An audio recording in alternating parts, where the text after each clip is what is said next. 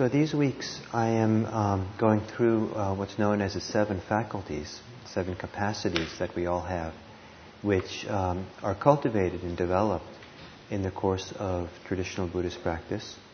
And in their cultivation, when they're really strong, when you develop, so they're kind of latent capacities that we all have, in a sense, and then they can be developed to the point of being quite strong. And then they're no longer called the 5 faculties, but they're called the 5 powers.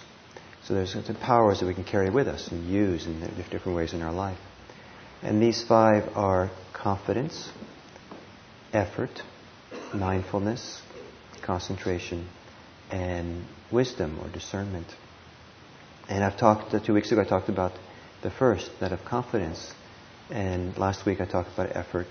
And today I'm going to talk about mindfulness. And mindfulness is really key to what we do here, the insight meditation practice. Our core practice is mindfulness practice. It's one of the jewels in the crown jewel, the crown of Buddhism. One of the 7 crown jewels, I guess. It's very, very important in the Buddhist tradition and something that Buddhists will cultivate and develop with great enthusiasm. And the question is, what is mindfulness? And how do we practice it?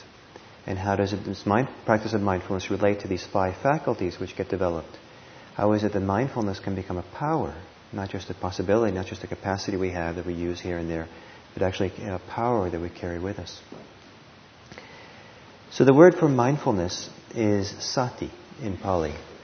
In Sanskrit is smriti. And it's probably the simplest definition that kind of respects the ancient meaning of it is something like keeping something in the mind, holding something in the mind, to keep something in the mind. To be mindful is to keep in mind. So if you have something important you have to remember, you keep it in mind. If you want to focus on your breath in the course of meditation, you keep the breath in mind. It's to keep something in mind, keep something in awareness, to hold it in awareness, bear it in mind. Is kind of the meaning. So you can kind of remember it kind of in a silly way, cute way perhaps, or to be mindful is to fill the mind, to keep the mind full of what's happening in the present moment in some way. The word sati also has the meaning in ancient languages of to remember. And so it also means to kind of hold something in mind, to remember something you held in mind for a long time. So to remember is to be sati. So the English word to recollect also works as a translation, or to keep in mind, or to recollect, to recollect what you have to remember, to recollect the purpose of your life, to recollect the purpose of the practice, or recollect your values, to keep it in mind, all these different things. So the word keep in mind, the expression is relatively, somewhat ambiguous, exactly what it means. And so the word sati in Pali is a little bit ambiguous. You don't want to have a fixed definition. Now I know what it means. It just means to be aware of the present moment, or just means to know what's happening. There's a range of things that sati means. Just as the expression to keep in mind has a little kind of a range of things that it means. It's sometimes been said to be akin to, or same as, a presence of mind. When there's a real strong presence of mind, there's a lot of things that are there. Often there's a keen awareness of the present moment, a keen awareness that you're aware. A strong presence means you kind of know you're present then, you kind of know you're here. A presence of mind also has an element of discernment, of wisdom as part of it. The salesman came to my door to sell me a piece of the moon, and I had a presence of mind to know that was not a good investment. So there's a certain kind of understanding, street smarts that can go with a certain, when you say a presence of mind. It isn't just simply having awareness. The opposite, of a real strong presence of mind, perhaps would be someone who's deranged, kind of really crazy, and or someone who's phenomenally furious or angry, perhaps, where there's not much presence in mind in their activity. That person can still be aware. They're aware, they know who they're yelling at, but there's not much presence of mind. They're not really aware of what they're doing. They're not aware of the context of what they're doing it in, the impact they have. There isn't much presence of mind, we might say, even though there might be a lot of awareness. Some crazy person might be very much in the present moment. There's no presence of mind. So there's a spectrum or a range from having no presence of mind at all while being aware, perhaps, to being aware and having tremendous presence of mind, very strong presence of mind. With a sense of presence of mind, it feels really palpable in a person. You're really here, you're here, and you're very clear about your response, your reactions, and you're kind of in control. To have a very strong presence of mind, I think, has some element of being in control of the situation. Not the situation, but maybe in control of your ability to respond to the situation. You can act or not act in the situation as is needed. You're not going to act reactively. You have enough presence of mind to maybe see a reaction arise, but you're not going to buy into it. You're not going to be caught by it. You just let it be. So to be mindful is to have a presence of mind. To develop mindfulness is to develop a very strong presence of mind, or a very strong sense of presence, being here. It's said that sati is kind of like salt, which is needed in every curry or in every soup. And so sati, mindfulness, is needed in every practice, in every state of mind, every experience. Sati is always useful. The Buddhists say you can never have too much sati, too much mindfulness. You can have too much faith. You can have too much wisdom. Can you believe that?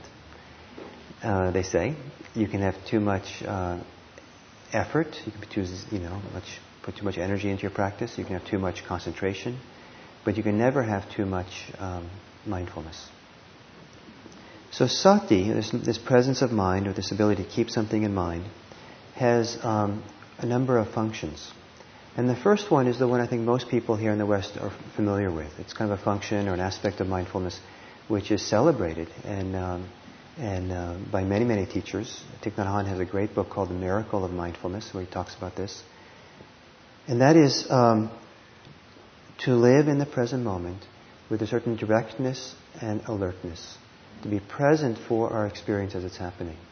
And that's kind of the simplest way many people in the West understand what mindfulness is. Mindfulness is to be present and aware of what's happening in the present moment. And this is something which is available all the time to all of us. It's a possibility to be directly alert, present, aware of what's happening here in your body as you're sitting here. You can tune into your body right now.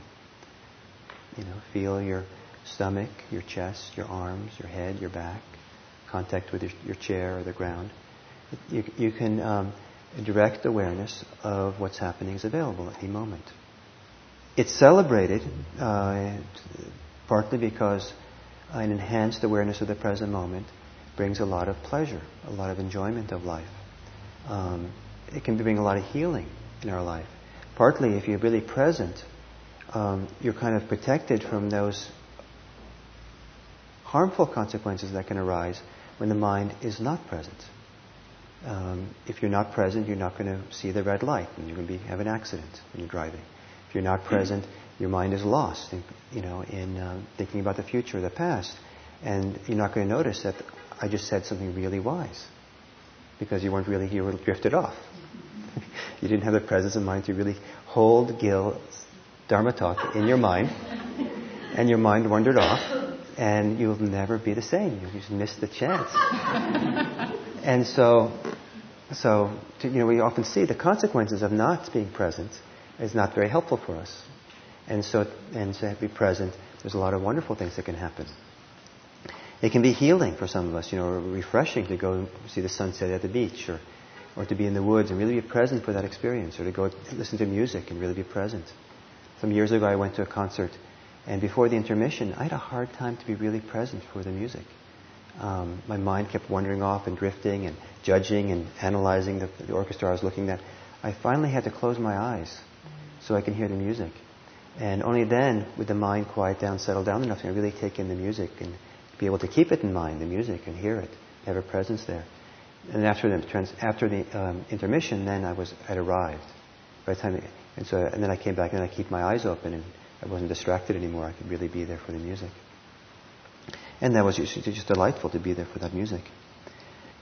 The analogy that I sometimes like of developing our strong presence of mind, really being here fully present, is that of someone who is living in a house. Maybe they were born in this house, they never left the house, the curtains have been pulled their whole lifetime. And they have this great television. I mean, not just nowadays, a television is, like, if you have a 20-inch television now, you're like ancient. You're supposed to have a television that's 52 inches. That's really if you're cool. So a really big television. And maybe you're born into a house that has this big television. It's a flat screen, so it's up against the wall. It's very nice. And you have cable. And someone told me on their cable they get 600 channels.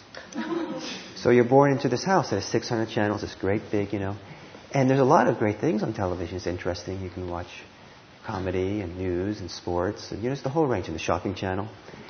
And, there's a lot of worthwhile things you can do there. And it's, if you get bored, you can just change the channel.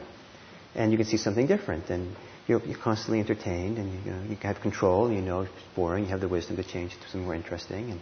And it's vivid color television. It's very, vivid and very present. And beautiful music. You have nice speaker systems on the side. And, surround sound, I guess, different sides.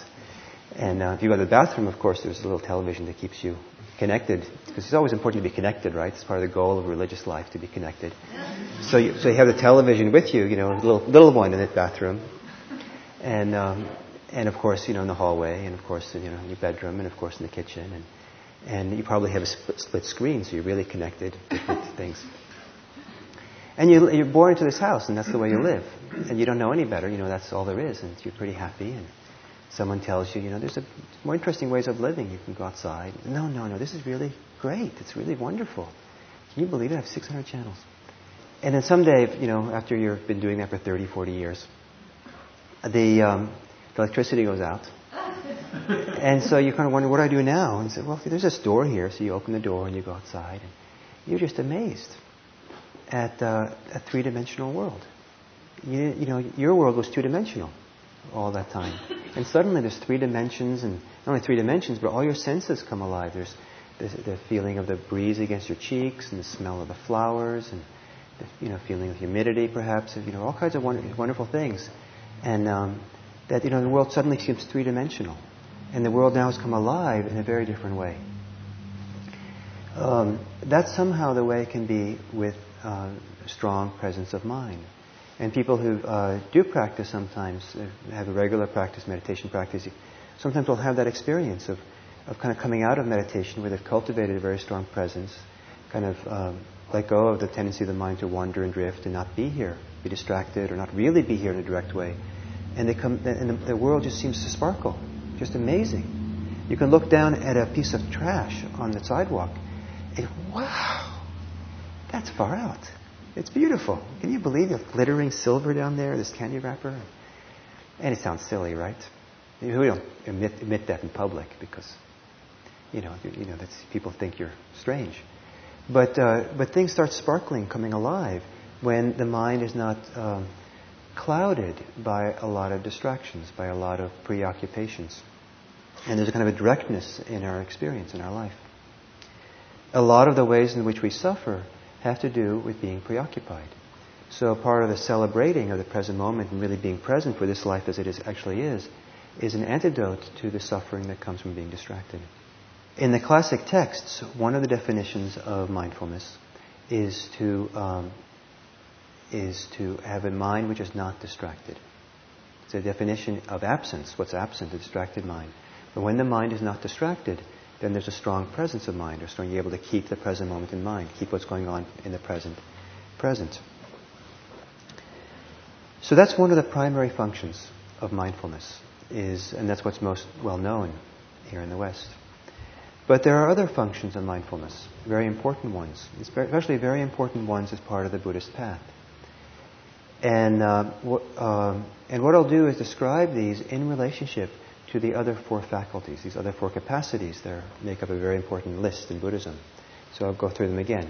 Confidence or faith, trust is the first one, effort, mindfulness, concentration, and wisdom. And mindfulness works together with these other 4 to bring them into balance with each other. It's considered to be one of the functions of mindfulness is to balance these other 4. As I said, you can have too much faith, you can have blind faith, and faith needs to be balanced with wisdom. And it's a function of mindfulness to help bring those into balance. You can have too much wisdom, as understood as kind of intellectual understanding, and not enough kind of heartfelt quality, kind of mind over the heart. You can be in your head and understand a lot, but you don't really have a heartfelt connection, sense of confidence or trust or heartfeltness in that connection. Kind of dry understanding. So it said that mindfulness, wisdom, and needs to be balanced with faith. Effort needs to be balanced with concentration. If you have too much effort, then it said the person becomes too agitated. There's too much energy going through. So you need to have to match the effort with concentration, because concentration will bring tranquility or quietness to the mind, quietness to the system, where you can have actually a lot of energy, and you cannot be restless. You can be at rest at the same time. If you have too much concentration and not enough effort, the tendency is to fall asleep or get sleepy or kind of dull in the mind. So you need to bring up the effort. The Buddhist spiritual life is understood to be a life of balance, the middle path, coming into balance. Buddhist practice is always about finding the balance among many different things. And these 5 faculties is pointing to some of these issues of balance. And mindfulness doesn't need to be balanced, but mindfulness is what allows the others to be balanced. You have to have a presence of mind in order to see what needs to happen in order to bring these other in balance. So faith is a partner to mindfulness. It's a very important aspect. When there's faith, when faith is present, mindfulness is seen as a refuge, as a source of protection, as a source of inspiration. Partly, when there's faith or confidence, then there can be a connection of the mindfulness to the ultimate values and goals of Buddhist practice. The possibility of freedom, the possibility of not being caught, the possibility of protection is a word which is used a lot by the tradition. Being protected by being caught by all the different ways that the mind gets caught and preoccupied in ways that often harm us. We harm ourselves doing it. Part of the function of faith is to help us be inspired and keep us inspired with a big picture of what the mindfulness practice is about, or why we're being mindful. That we're not just being mindful for the value of mindfulness.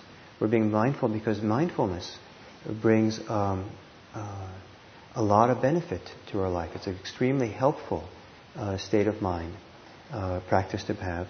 And so we keep the bigger picture that what we're trying to do when we're practicing mindfulness is to help liberate the mind, help free the mind or the heart, help not being caught by our experience, help develop useful presence in our life so that we can bring that presence to our friends and family and ourselves and to the world that we live.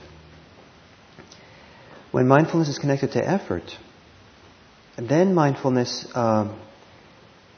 is likened to a watchman. And in the ancient world, when they had these walled cities, there would be a gate into a walled city, and there would be a watchman, a guardsman, a watchman at the gate. And that watchman's job was to see who was leaving and arriving into the city. And if who was arriving shouldn't be coming into the city, they were coming to, then the function of the guardsman was the watchman to say, no, you can't come in. Close the door on them. And if they were desirable types, then they would let them come in. And the function of the watchman is to watch who is coming in and out. This is an ancient analogy I'm giving you. And so part of the function of mindfulness is to be your own guard, in a sense, and to watch very carefully what you allow in and out, especially in terms of what you choose to act on. All kinds of things arise in your awareness, arise in the mind, impulses, desires, wishes, thoughts. And the function of mindfulness is to stand guard over the mind and to have some choice about what you allow into your operating system, what you operate on, what you act on. And so you have some choice. And so it's a very important ethical aspect where we apply ourselves then, we make effort not to be taken over by a strong impulse that arises. So the mindfulness protects us from being swept away by a strong impulse. So you're walking down the street, you walk by an ice cream parlor, and the next thing you know, you're holding an ice cream in your hand. Then you've been taken over. The watchman wasn't there. But if you can really see the impulse to want ice cream arise, and you choose wisely, you have a presence of mind to choose wisely whether it's useful to buy the ice cream or not, then mindfulness is operating. And you might decide, no, I don't need one. I just had one an hour ago. So, I don't need one. I'll let it go. So you stand watch over the mind. So part of mindfulness is to stand watch and then apply effort, the kind of effort to choose and let go of the things which are not useful and to pick up those things which are useful, to act on those things which should be acted on. So part of the function of mindfulness is to ensure that what arises in the mind does not cause harm, doesn't lead you to a harmful direction, but rather maybe leads you to beneficial directions that you have. Now it's said that we cannot have much control over what pops up in our mind. All kinds of things will pop up. I feel very lucky that when I was a young boy, I was about 14 or so, 13, my father said to me, and his little father-son talks, he pulled me aside and he said, Gil, as you grow up, you're going to have some really bizarre thoughts. Everyone does. Don't worry about it. And guess what? Periodically I'd have really bizarre thoughts. And I had been warned about it. So I didn't feel terrible or guilty or ashamed. Just, this is interesting. And all kinds of things can pop up. And so mindfulness is just to allow it to pop, not to be in reactive mode to it, not to criticize or blame or feel like you shouldn't have murderous rage. All kinds of things can arise. So there's a kind of art in mindfulness in learning how to step out of the way or give space or pause that allows our inner life to be there as it is in a certain way, to arise as it is. You allow the rising to happen and not be judgmental about it, not be critical or not to deny it. To deny it or to hate what's happening just adds more harm to the system. Just causes more difficulties for us. You don't want to deny, you want to admit what's going on. You also don't want to necessarily grab everything that arises. You want to have the presence of mind that has some choice for what to do with what has arisen.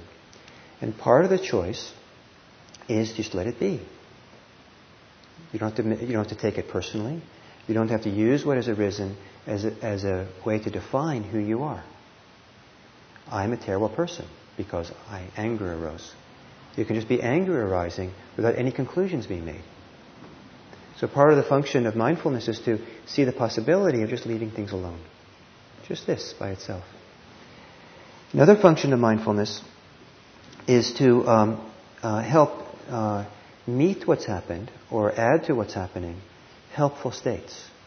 So things arise on their own. Things also arise in our mind because we prompt them, we encourage them. And we can take some control, or control maybe is not the best word, but we can take some responsibility for what arises in our minds. We can't take absolute responsibility.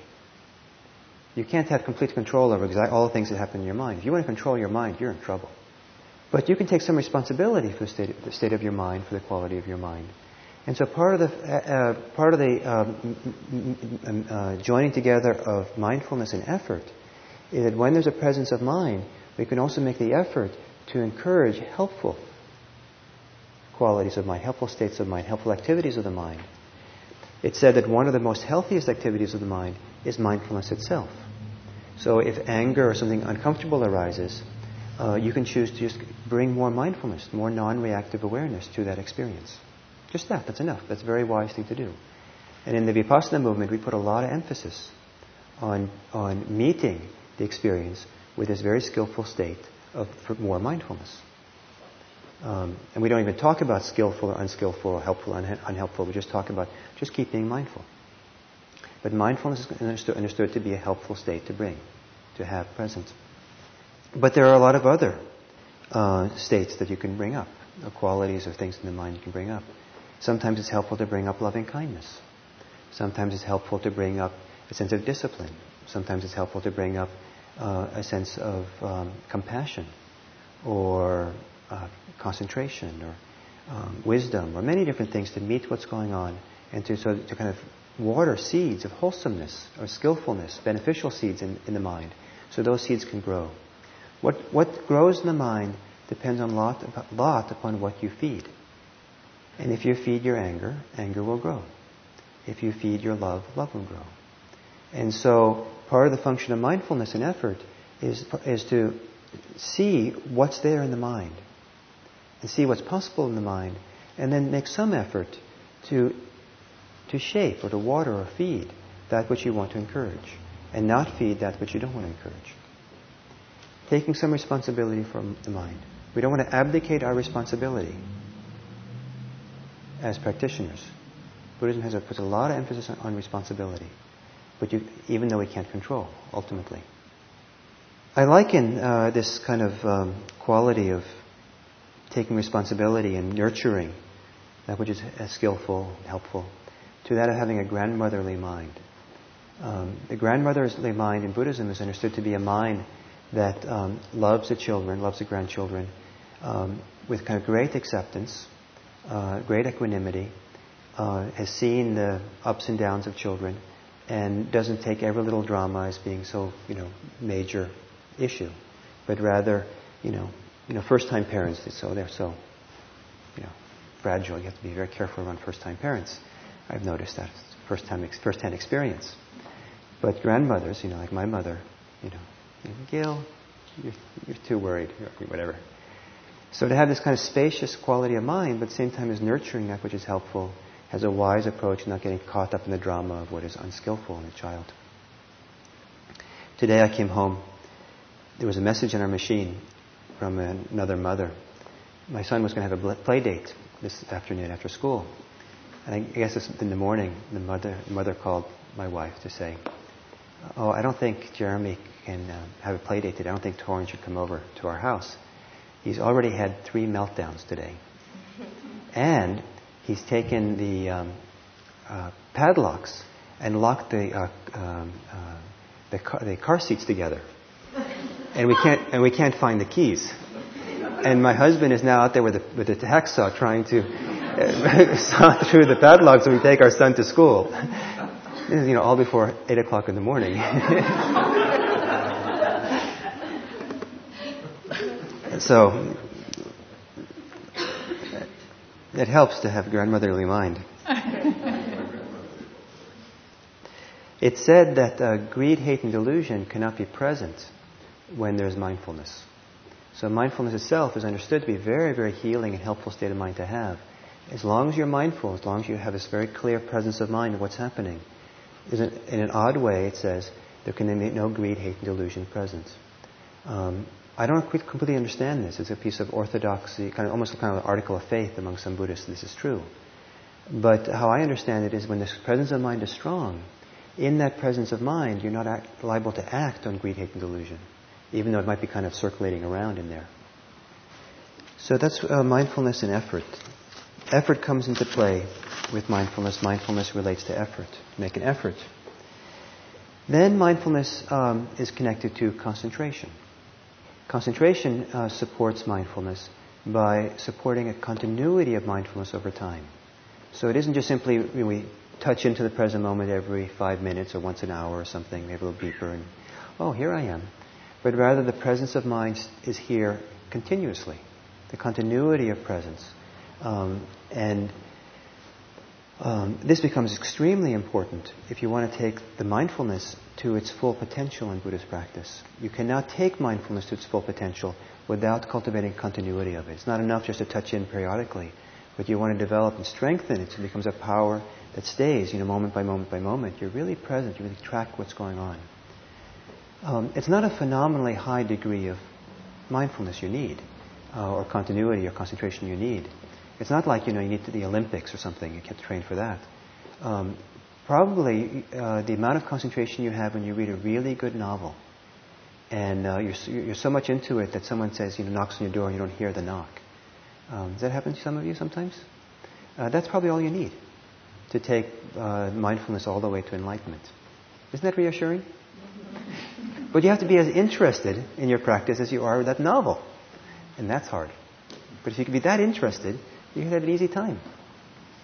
So a part of the function of concentration is to bring a stability to the mindfulness, to help you with that continuity, to keep you fixated or engaged in the present without the mind tending to wander off and be scattered.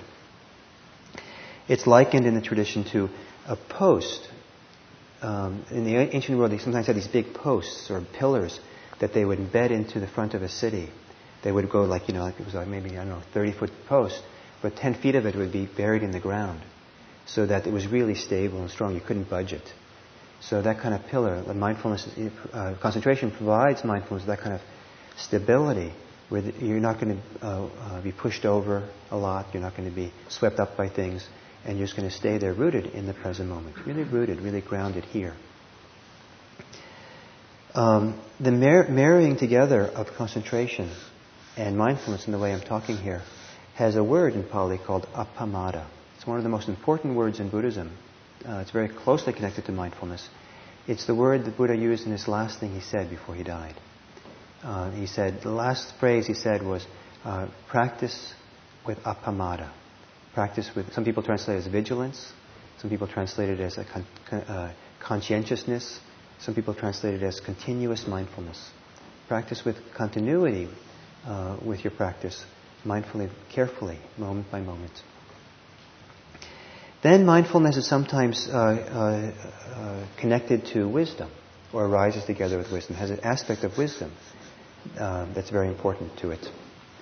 And it's often understood in the tradition that mindfulness is not stupid. Mindfulness, in a sense, mindfulness is not just simply knowing things as they actually are in the moment. You know your breath as it actually is. Mindfulness also has the quality of being wise or discerning about what's happening in the present moment. So one of the aspects of wisdom is to know where it's useful to place your attention, your mindfulness. There's a lot of different things you can be mindful of in the present moment. When I was first introduced to Vipassana practice, this mindfulness practice, in Thailand, I practiced in a monastery where I was given a little hut to practice by myself. I had interviews every day. And so I went back to my hut to practice the first day or two. And I had understood the instructions to say, pay attention to everything. To mean, pay attention to everything. And I was wise enough to know I couldn't do that because so much was happening in the present moment, I couldn't be mindful of all of it. So I thought, well, I'll just pay attention to the sounds in the monastery. It was a very noisy monastery. And so I tried to catch every sound. So my mind was racing to catch them all, I just got a headache. And I went back to the teacher and I said, I can't. And he said, oh, no. You pay attention to everything, but one thing at a time. It's kind of like serial monogamy. You pay careful attention, you're fully committed to this thing that's arisen, and then the next thing that's arisen. So Vipassana, serial monogamy. So, but some things are more useful to pay attention to others. You can have some discernment or wisdom about where you put your attention. The Buddha, in defining right mindfulness in the Eightfold Path, he defined it as the 4 foundations of mindfulness. He said it's useful to pay attention to your body. It's useful to pay attention to the feeling tones of your experience. It's useful to pay attention to the state of the quality of your mind, the quality of your consciousness. And it's useful to pay attention to some of the processes that occur within your mind. That's not the same thing as saying it's useful to pay attention to everything. He doesn't mention in that paying attention to sounds outside, particularly. There's a lot of things you don't pay. Doesn't say explicitly pay attention to thought, to thinking. It's actually a subset of the full human experience that the Buddha defines as right mindfulness as part of the path. That's a little bit different than the way that mindfulness is taught here in the West, where we teach people to pay attention to everything. It's a little bit different understanding. But there are some things which are more useful to pay attention to than other things. And it can be wise to have some choice about where you bring your presence. Once you have presence, what you're present for. So to recollect, to remember, to be mindful of certain things. One of the forms of mindfulness is called maranasati. Marana means death. So mindfulness of death, recollection of death. And this means it's a little bit more active than simply kind of non-discursive awareness. It means to bring up and recollect, to keep in mind the subject of death, maybe even think about it, because in the way that's supposed to be helpful for our spiritual process. The texts say explicitly, if being mindful of recollecting death brings up grief and distress, then don't do it. But if it helps arouse your sense of inspiration, your sense of purpose, your sense of urgency, your sense of clarifying your values and what's really important in your life, it can be to your benefit to spend time recollecting death, to be mindful of the subject of death and dying. I'm reminded of Catholic monks sometimes, I've been told, who would keep, maybe in Italy or somewhere, where they keep their coffin they're going to be buried in their room. There's some kind of reminder that's always there. Another thing that's considered very helpful is anapanasati, mindfulness of breathing in and mindfulness of breathing out. There's a focus. This is really useful to pay attention to. The whole Buddhist path can be fulfilled by focusing on the breath. You don't have to worry about paying attention to anything else if you learn how to do that really well. Anapanasati. There's another sati called Buddha I don't know the Pali word, but Buddha Anusmrti in Sanskrit. Mindfulness of the Buddha, recollection of the Buddha, keeping the Buddha in mind. The qualities of the Buddha. For Buddhists to remember the qualities of the Buddha, how the purity of the Buddha's mind, the liberated quality of the Buddha's mind, the compassion of the Buddha. That's supposed to create a tremendous inspiration and for practice that traditionally Buddhists will spend a lot of time remembering and being inspired by. Here in the West, sometimes we don't like a devotional aspect, and so we don't want to do that so much. But traditionally, it's considered a very helpful practice of mindfulness to be mindful of the qualities of the Buddha. Again, it's kind of a discursive mindfulness. As you remember, mindfulness has a range of meanings, because just in the same way that keeping in mind has a range of meanings. There's also the idea of keeping in mind that which is helpful, or that which is lovely, that which is beautiful. So those qualities of mind which are beautiful and helpful for us, to keep those in mind. It's said, keeping something in mind, bringing attention, awareness to something, is feeding things. The beautiful aspects of our psyche are fed by awareness. It's one of the great things of how the mind works. The more aware you are, the more you bring this non-reactive mindfulness, this presence of mind, it has a way of feeding the beautiful. And it has a way of starving that which is harmful. And I think that's really remarkable. Just simply bring very strong presence of mind. The analogy I like for it is that of a greenhouse. That maybe the curtains are pulled, so it's wet and damp and hot in the greenhouse. And as long as the curtains are pulled, the mold grows, and the algae, and it's just you don't even want to go in there. And but if you pull the curtains and the sunshine comes into the greenhouse, the sun just kind of dries up all that little moss and algae and stuff, and all the beautiful flowers in there can blossom and grow, and it's great. So the plants grow with the light of awareness, and the plants and the moss and the ugly things kind of the mold and stuff, dry up in the light of awareness. Part of this keeping in mind, bringing together of wisdom and mindfulness, is keeping in mind the big picture, the potential, the possibility of spiritual life. So that when we're engaged in mindfulness practice moment by moment, there's an aspect that we keep in mind that we're working with the deepest and fullest possibility of setting the mind, the heart, free. And I think that this is said, it's a little bit interpretive, but it's said explicitly or implicitly in the text called The Four Foundations of Mindfulness, where we're encouraged to pay attention to the qualities of an enlightened mind, even in the rudimentary kind of form within us. And we're taught to pay attention to the Four Noble Truths, which are the key aspect of liberation in Buddhist tradition. So we keep in mind those aspects of life which are liberating, which are beautiful. To keep in mind the possibility of using this mindfulness to set the mind free. So not just simply to be present for the sunset, not just simply present enough to reduce our stress or to have psychological healing, but to have a sense of a much bigger potential of realization that the practice in the traditional form is all about. So to keep that in mind, I think is a very important part of keeping the fire going and inspiration going and making the practice useful. Recollecting the noble life which is always available to us. Recollecting that life, a life of nobility, a life of living in a way that's noble, the nobility of that Buddhism focuses on a lot about. It requires, someone who really has a sense of nobility has a very strong sense of presence, I think. At least when someone is carrying themselves that way, there's a real presence of being, a presence of mind in the nobility of spirit that people can have. So to keep in mind that presence, to cultivate the nobility of being, of spirit, with all the things that comes with that. So those are all aspects of mindfulness. Mindfulness is incredibly powerful. It's a great protection. It's a great gift we give to the world around us. It's something we all have as a possibility, and it's something we can all develop. You get a sense of it perhaps as you develop a presence of mind, a presence of being, and cultivate that until it becomes a power you carry with you everywhere. And as it becomes a power, the Buddhist path will become a slide.